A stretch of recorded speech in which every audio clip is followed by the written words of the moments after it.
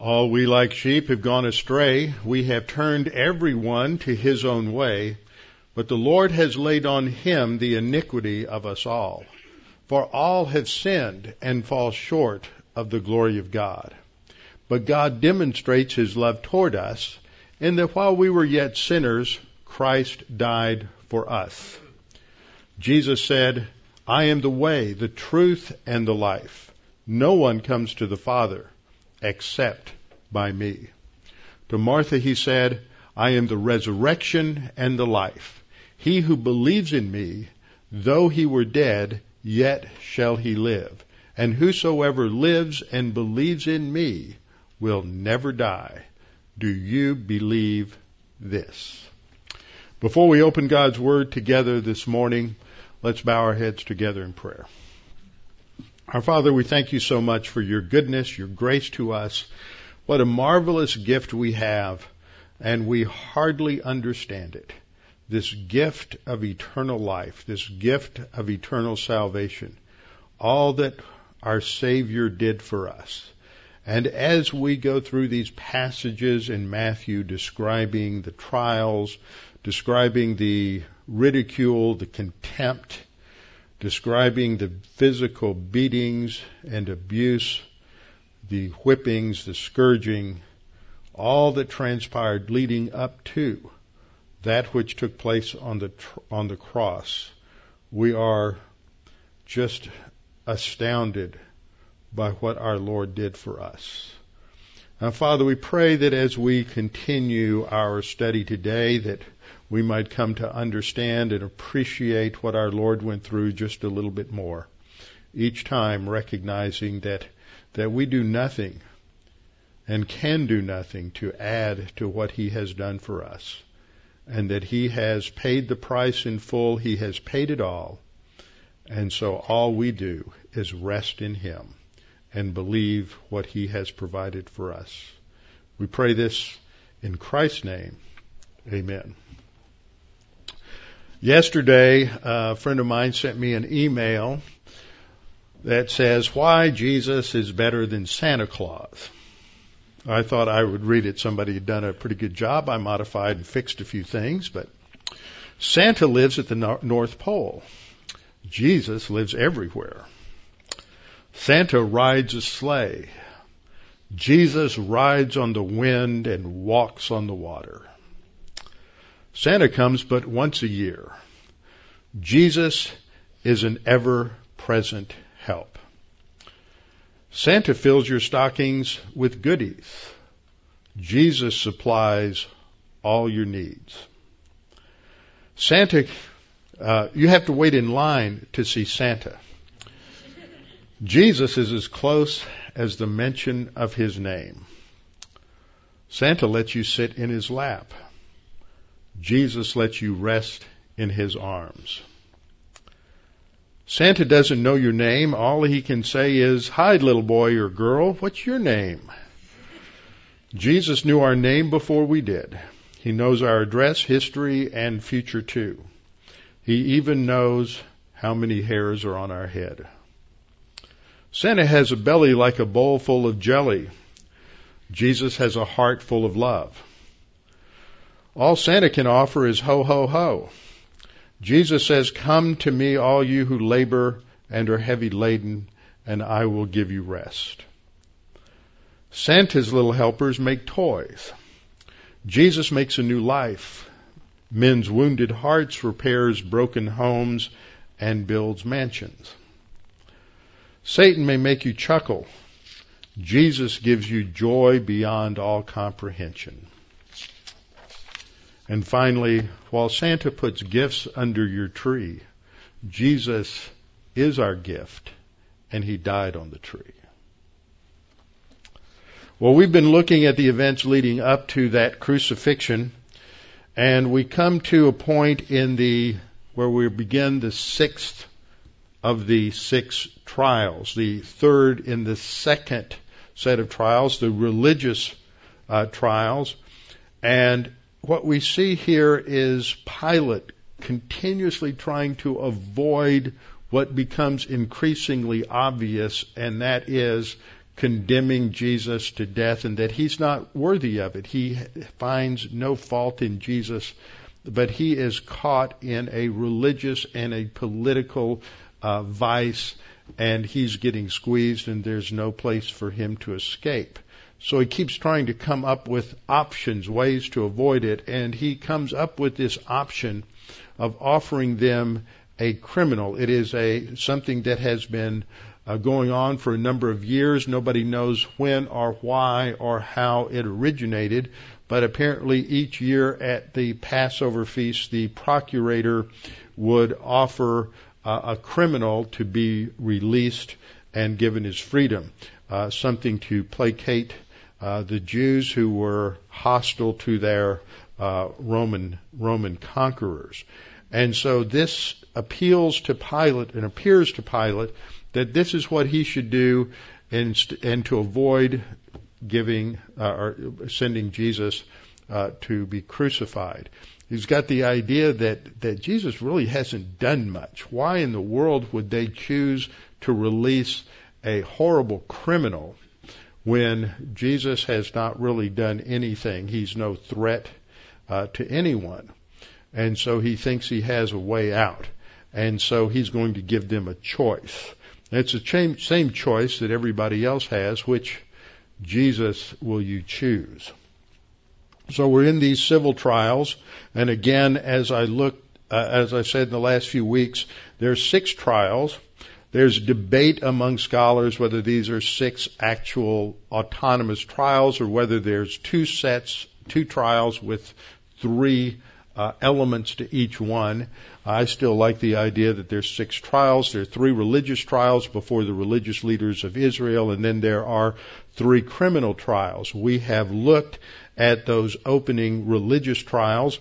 The first was before the former high priest, Annas, who is at the head of a criminal enterprise, and he is using his position as the high priest to control the buying and selling of animals on the Temple Mount for sacrifices, the exchange of money, so that if you came from outside of Israel, you didn't have the right currency that you could exchange in. Of course, he took a healthy cut, and those were the money changers, and he's been his enterprise has been attacked by Jesus, both at the beginning and now at the end of his ministry, when he's gone into the temple and cleansed it and thrown out the money changers. So that's a direct assault on the organized crime that is run from Annas, the former high priest.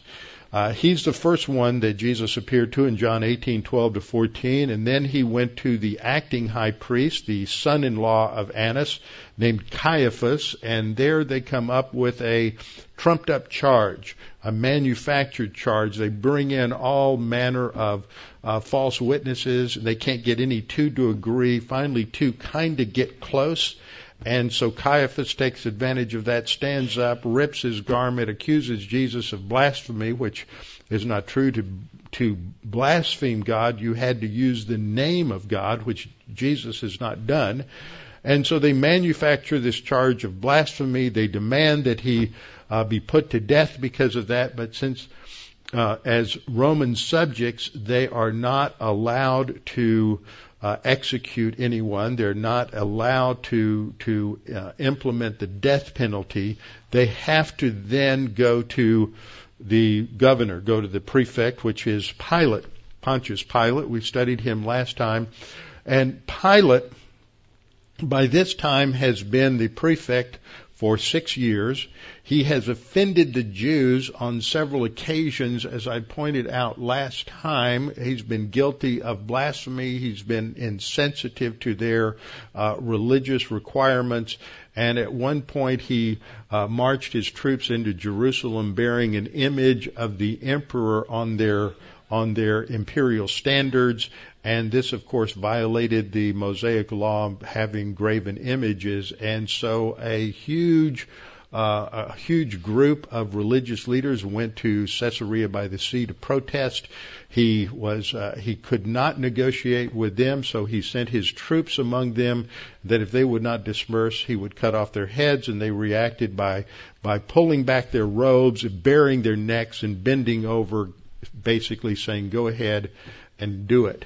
And so Pilate had to back down. He knows politically that since Sejanus, who was the acting emperor in Rome, Tiberius had basically retired to Capri, that Sejanus was his patron, but Sejanus had visions of taking over the empire himself. He had been arrested and removed from office, and so that is, Pilate no longer has a protector. So he knows that if he does anything that creates more civil unrest, then he may lose his job. So he's caught in this particular vice between the political realities of Rome and the religious realities of the Sanhedrin.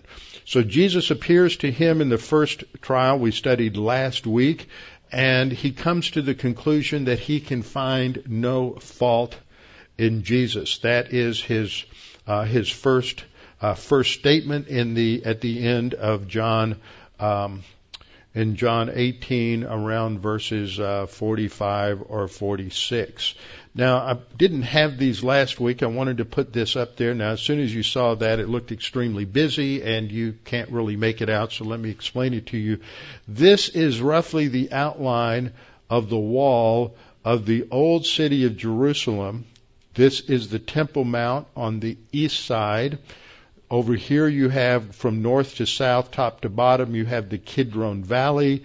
And on the right, over here, far right, this is where the ridge of the Mount of Olives is located. This is the Garden of Gethsemane, where Jesus was arrested. So he's been taken to Pilate's headquarters, the Praetorium. And for many, many years, if you come out of a Roman Catholic background, you hear about the Via Dolorosa, the Way of Tears, and you will take this from inside Stephen's Gate, or the Lion Gate, right over here by Bethesda, and you come in this way, and they believe that because this is where the Antonia Fortress was located, that this is where the Praetorium was located. And they're wrong. Via Dolorosa has nothing to do with what happened on Jesus' walk. Actually, what you see is on this map, you have this complex. This is over near what is today the Jaffa Gate.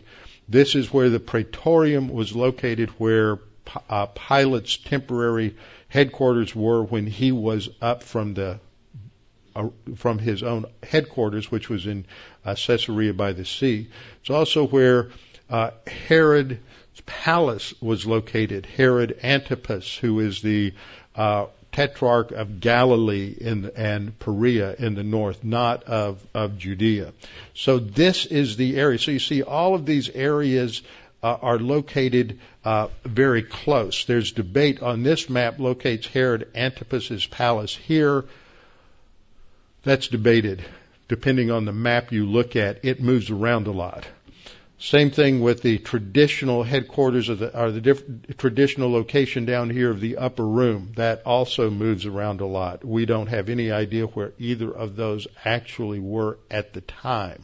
But this was the Praetorium. So traditionally it was located over here, but now it's located there. Here's another sort of a three-dimensional map. You see the same thing. North is up towards the upper left corner. Here's the Temple Mount.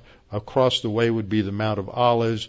Jesus was brought in to the western side of the city. This gate going in here, this was where Herod's fortress was located, and the Praetorium. You can't really read what that says there, but that identifies this as the Praetorium. The location of the cross is right here. So you see, it wasn't that far. We'll come back to talk about that when we get to that area. But that gives you a visual understanding of the area we're talking about. Jesus had appeared to Pilate.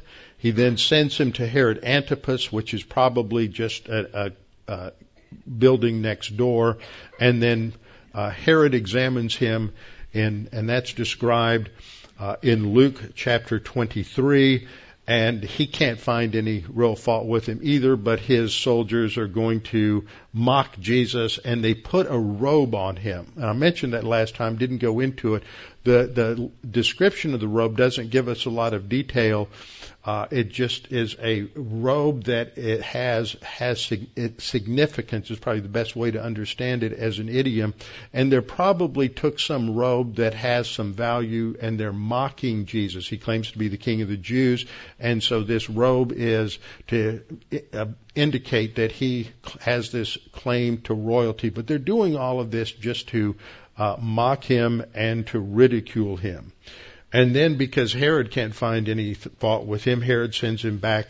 That's the fifth trial of the six. He sends him back to Pilate. And in Luke 23:13, we read, "Then Pilate, when he had called together the chief priests, the rulers, and the people." So now there's quite a crowd that is showing up. Now you've got the chief priests and the rulers. These are the religious elite. The chief priests, the elders, the Sadducees, the Sanhedrin. These are gathered together. And then Luke includes the people. You've got a huge crowd there. But this isn't the crowd that was singing Hosanna to Jesus as he entered into Jerusalem. There are a lot of people who confuse that. It's not a fickle crowd that's following Jesus. This is a crowd that has been manufactured by the organized criminal elements of Annas, the former high priest, and the Sanhedrin. They probably paid for them. Just like today, we have various political demonstrations against the current administration that pop up every time they breathe. Somebody reacts and they have a demonstration. You wonder, well, where in the world did they get all those signs that were made up?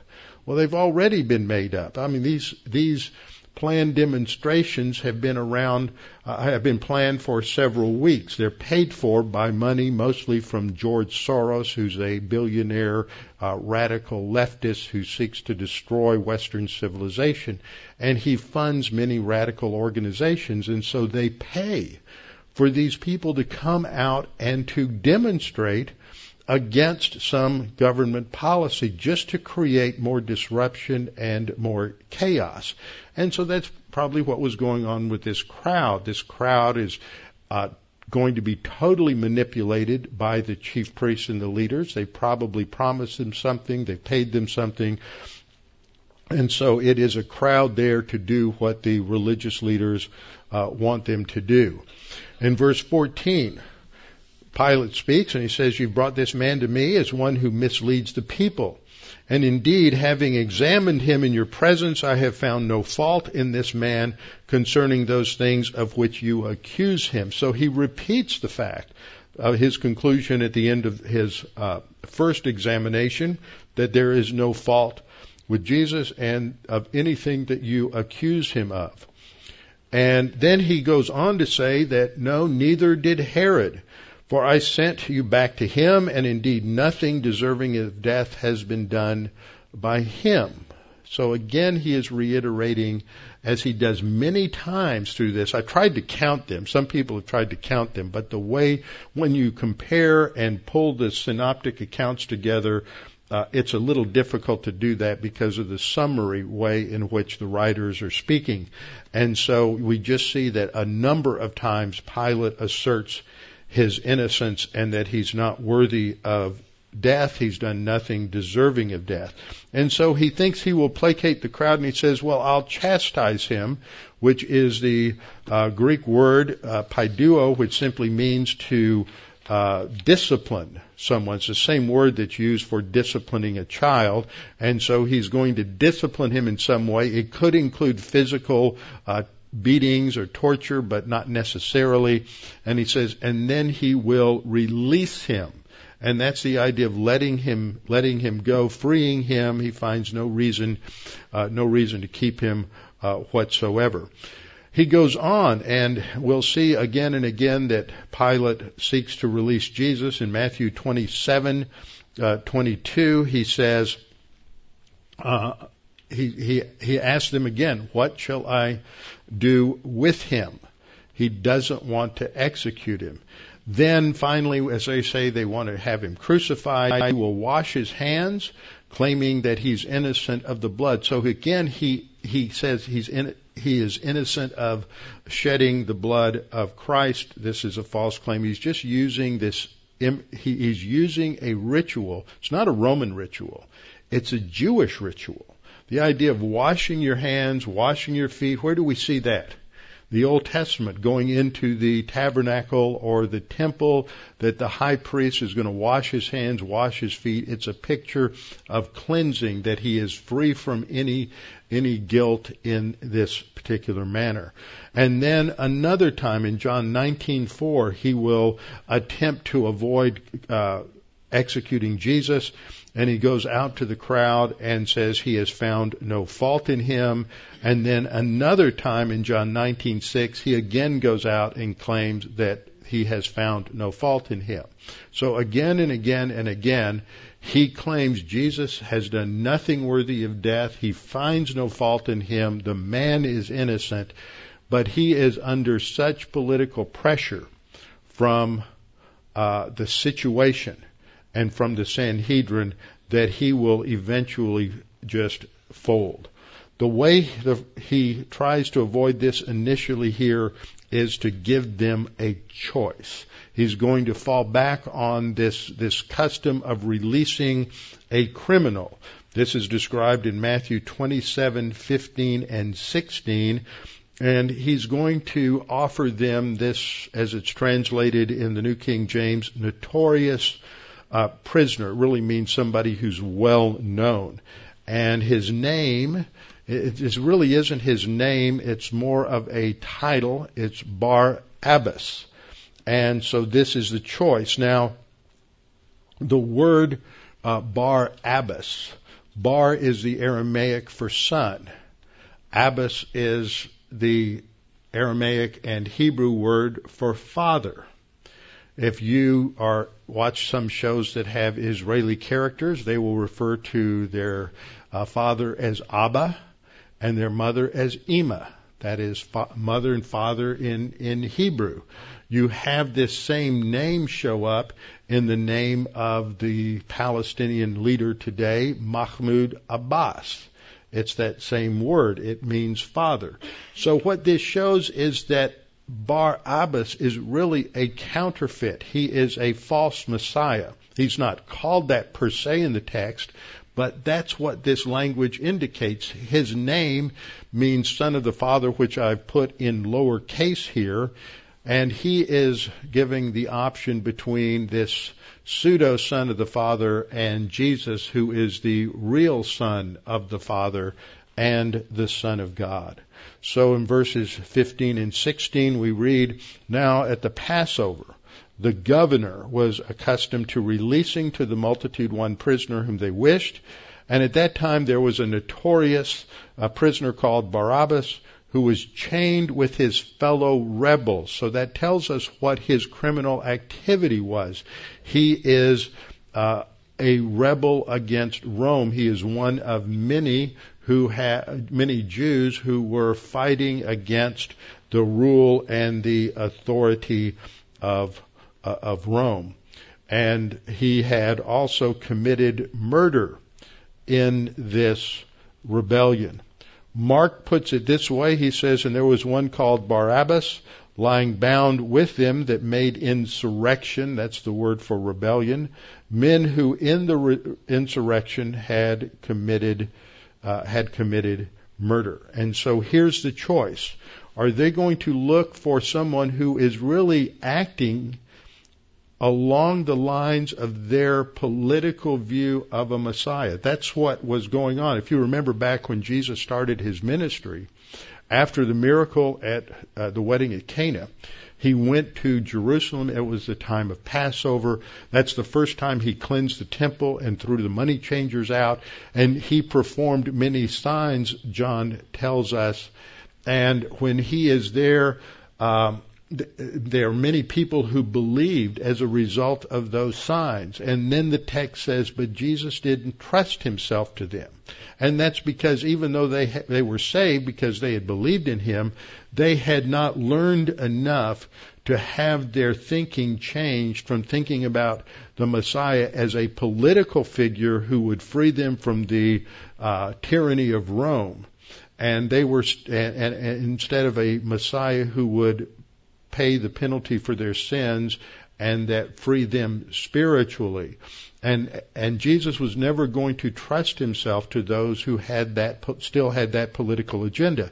Well, that's what most of the people wanted. They wanted, and this happens throughout time, people want the wrong thing in their leaders most of the time. They want somebody who's going to give them everything, or somebody who's going to make life easier for them and make all sorts of promises, rather than somebody who's going to enforce personal accountability and responsibility on people. And so Barabbas is one of those rebels that existed in Israel at the time, and he wants to overthrow the power of Rome, and that's what they want. That's what their preconceived notion of a Messiah is.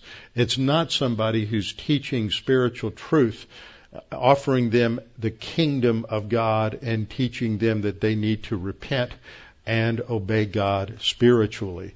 And so the question that they had to face is, are you going to accept the true Messiah or a substitute Messiah? And we see the same thing today. There are different kinds of substitute messiahs. In the end times, during the tribulation, there will be a false prophet who is a false Christ. You also have the Antichrist, who is the word means a substitute Messiah. So you have a political leader and you have a religious leader, both of whom act like false Christ. There's the warning in the Olivet Discourse. Jesus said, there will be many who will come in my name. There will be many false messiahs that will appear during the tribulation period. And the issue for people is always distinguishing the true Messiah from these false messiahs. And we have another form of a false messiah that has been gaining traction over the last 15 or 20 years, especially in Europe and to some degree here, and that is the Muslim Jesus, Isa.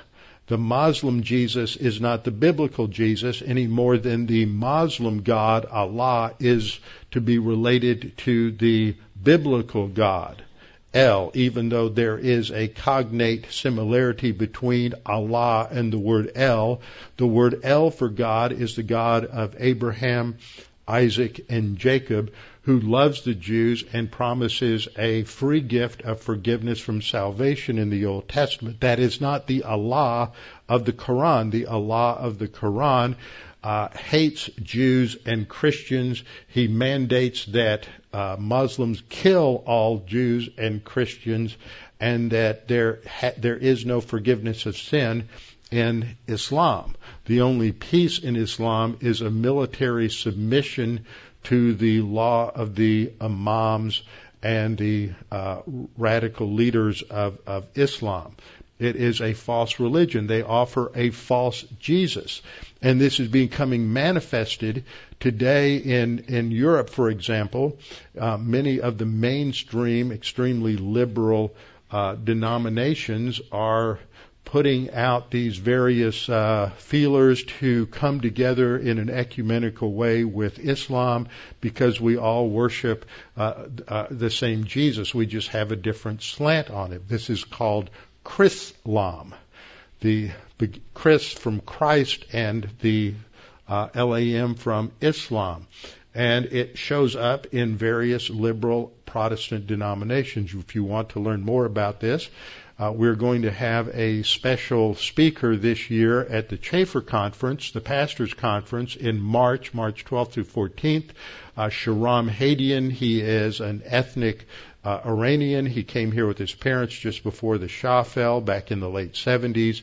When he was in his early 20s, late teens, he became a Christian. He's now a pastor, and he is very well known in terms of what he teaches about what's really going on in Islam and what they believe and what the agenda is.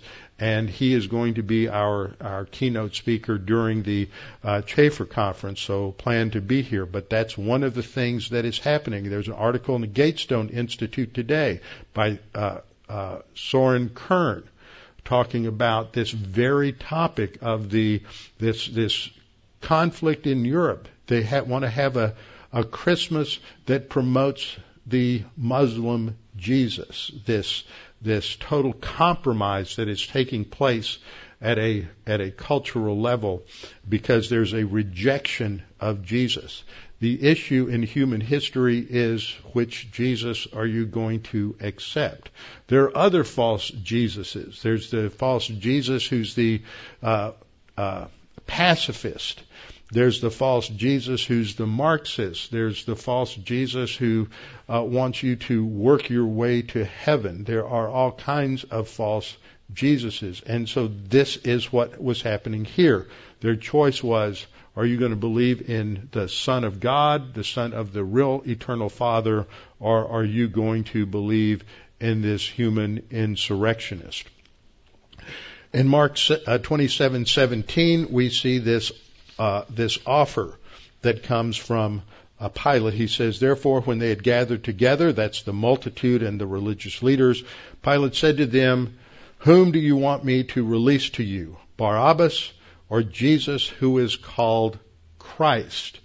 In some of the synoptics, he's referred to as in Mark 15:9 at the bottom of the slide.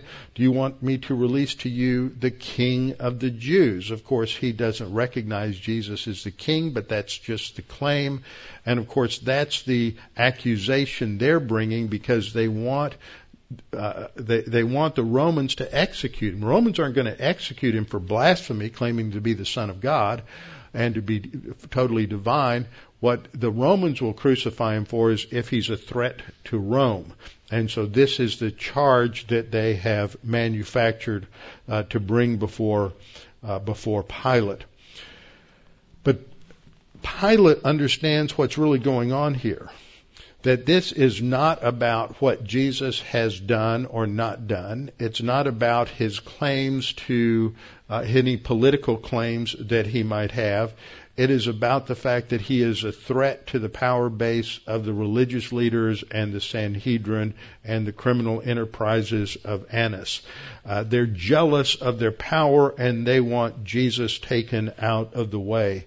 And in both Mark and Matthew, we're told that Pilate understood that the reason they wanted him crucified was because of envy, because of jealousy. So even though he understands what's really going on, his hands are tied because of the political and religious realities.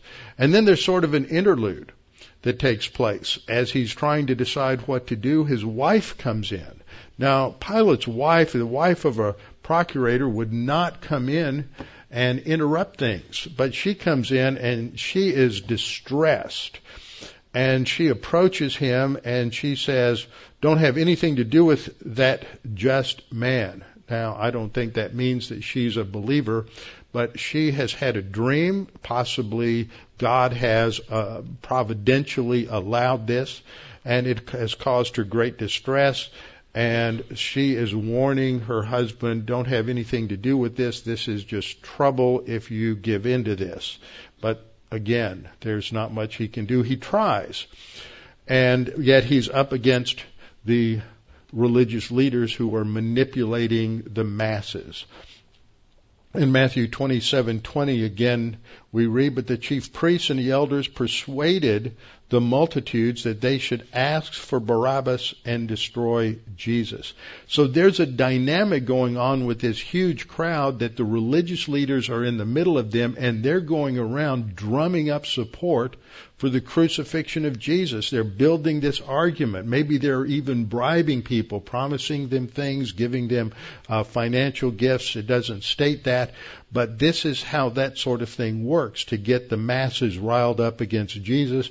And so then Pilate comes out again in verse 21 and says, well, which of the two do you want me to release to you? And they said, not this man. They have rejected Jesus. They've rejected his claims to be the Son of God who would bring them salvation and bring in the kingdom. And they choose the wrong choice. They choose Barabbas. Again, the issue is, what, as Pilate frames it, what shall he do with Jesus? After they choose Barabbas, he says, what then shall I do with Jesus who is called the Christ? This is the question for every human being. What will you do with Jesus? Will you accept him for who he claimed to be, the eternal Son of God who entered into human history for the purpose of going to the cross to die for our sins? Or are you going to try to create a false Christ?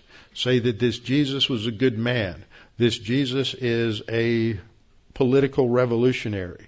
This Jesus is as some form of proto-Marxist who wants to give everybody the same level of living. This Jesus, a pacifist. All of these are different options. Or this Jesus who is really a Muslim.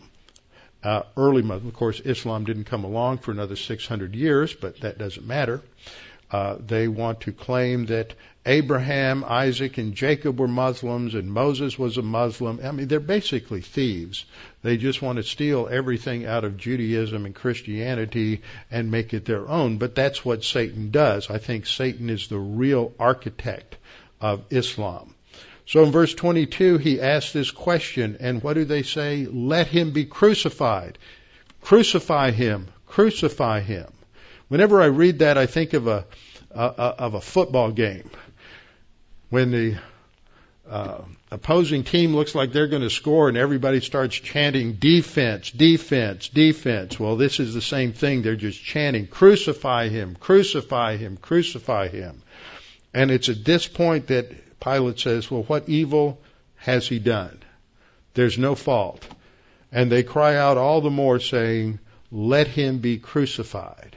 And we're going to stop there because at this point, Pilate will authorize the scourging of Jesus. And from this point on, everything marches inexorably to the cross. The scourging, the beating, the intensified mocking. I want to cover all of this up through the crucifixion in one session. So we'll do that next week on the morning of New Year's Eve, with our heads bowed and our eyes closed. Father, we thank you for your word. On every page, it challenges us to make this same decision. Are we going to trust you or something else? Which God in the Old Testament? Which Jesus in the New Testament? Father, it is our prayer that if there's anyone listening to this message today or on the internet, that they would come to understand this truth, that you will make what has been proclaimed here today very clear in their thinking, that Jesus is the unique Son of God. He is the one who entered into human history for a very specific purpose, to die on the cross for our sin and to lay that foundation for redemption and to pay the price so that we could be forgiven of sin as a free gift. There's not anything that we can do to earn it. We cannot go through any ritual. We cannot give ourselves to any religious activity, because it is not by works of righteousness which we have done, but according to your mercy you saved us. And Father, we pray that anyone listening would recognize that the only issue here is, what will you do about Jesus? Will you believe in him as your Savior, or will you turn away and seek your meaning and purpose in life from something else? Now, Father, we pray that you would challenge each of us with what we have studied today, because if we are believers, the issue still is, what are we going to do with Jesus? What are we going to do with him in terms of his command to us, which is to follow him, to make him the priority, to live our lives totally and exclusively in light of our eternal destiny to rule and reign with the Lord Jesus Christ. So from these lessons, we pray that you will challenge us, and God the Holy Spirit will edify us and strengthen us spiritually. We pray this in Christ's name. Amen.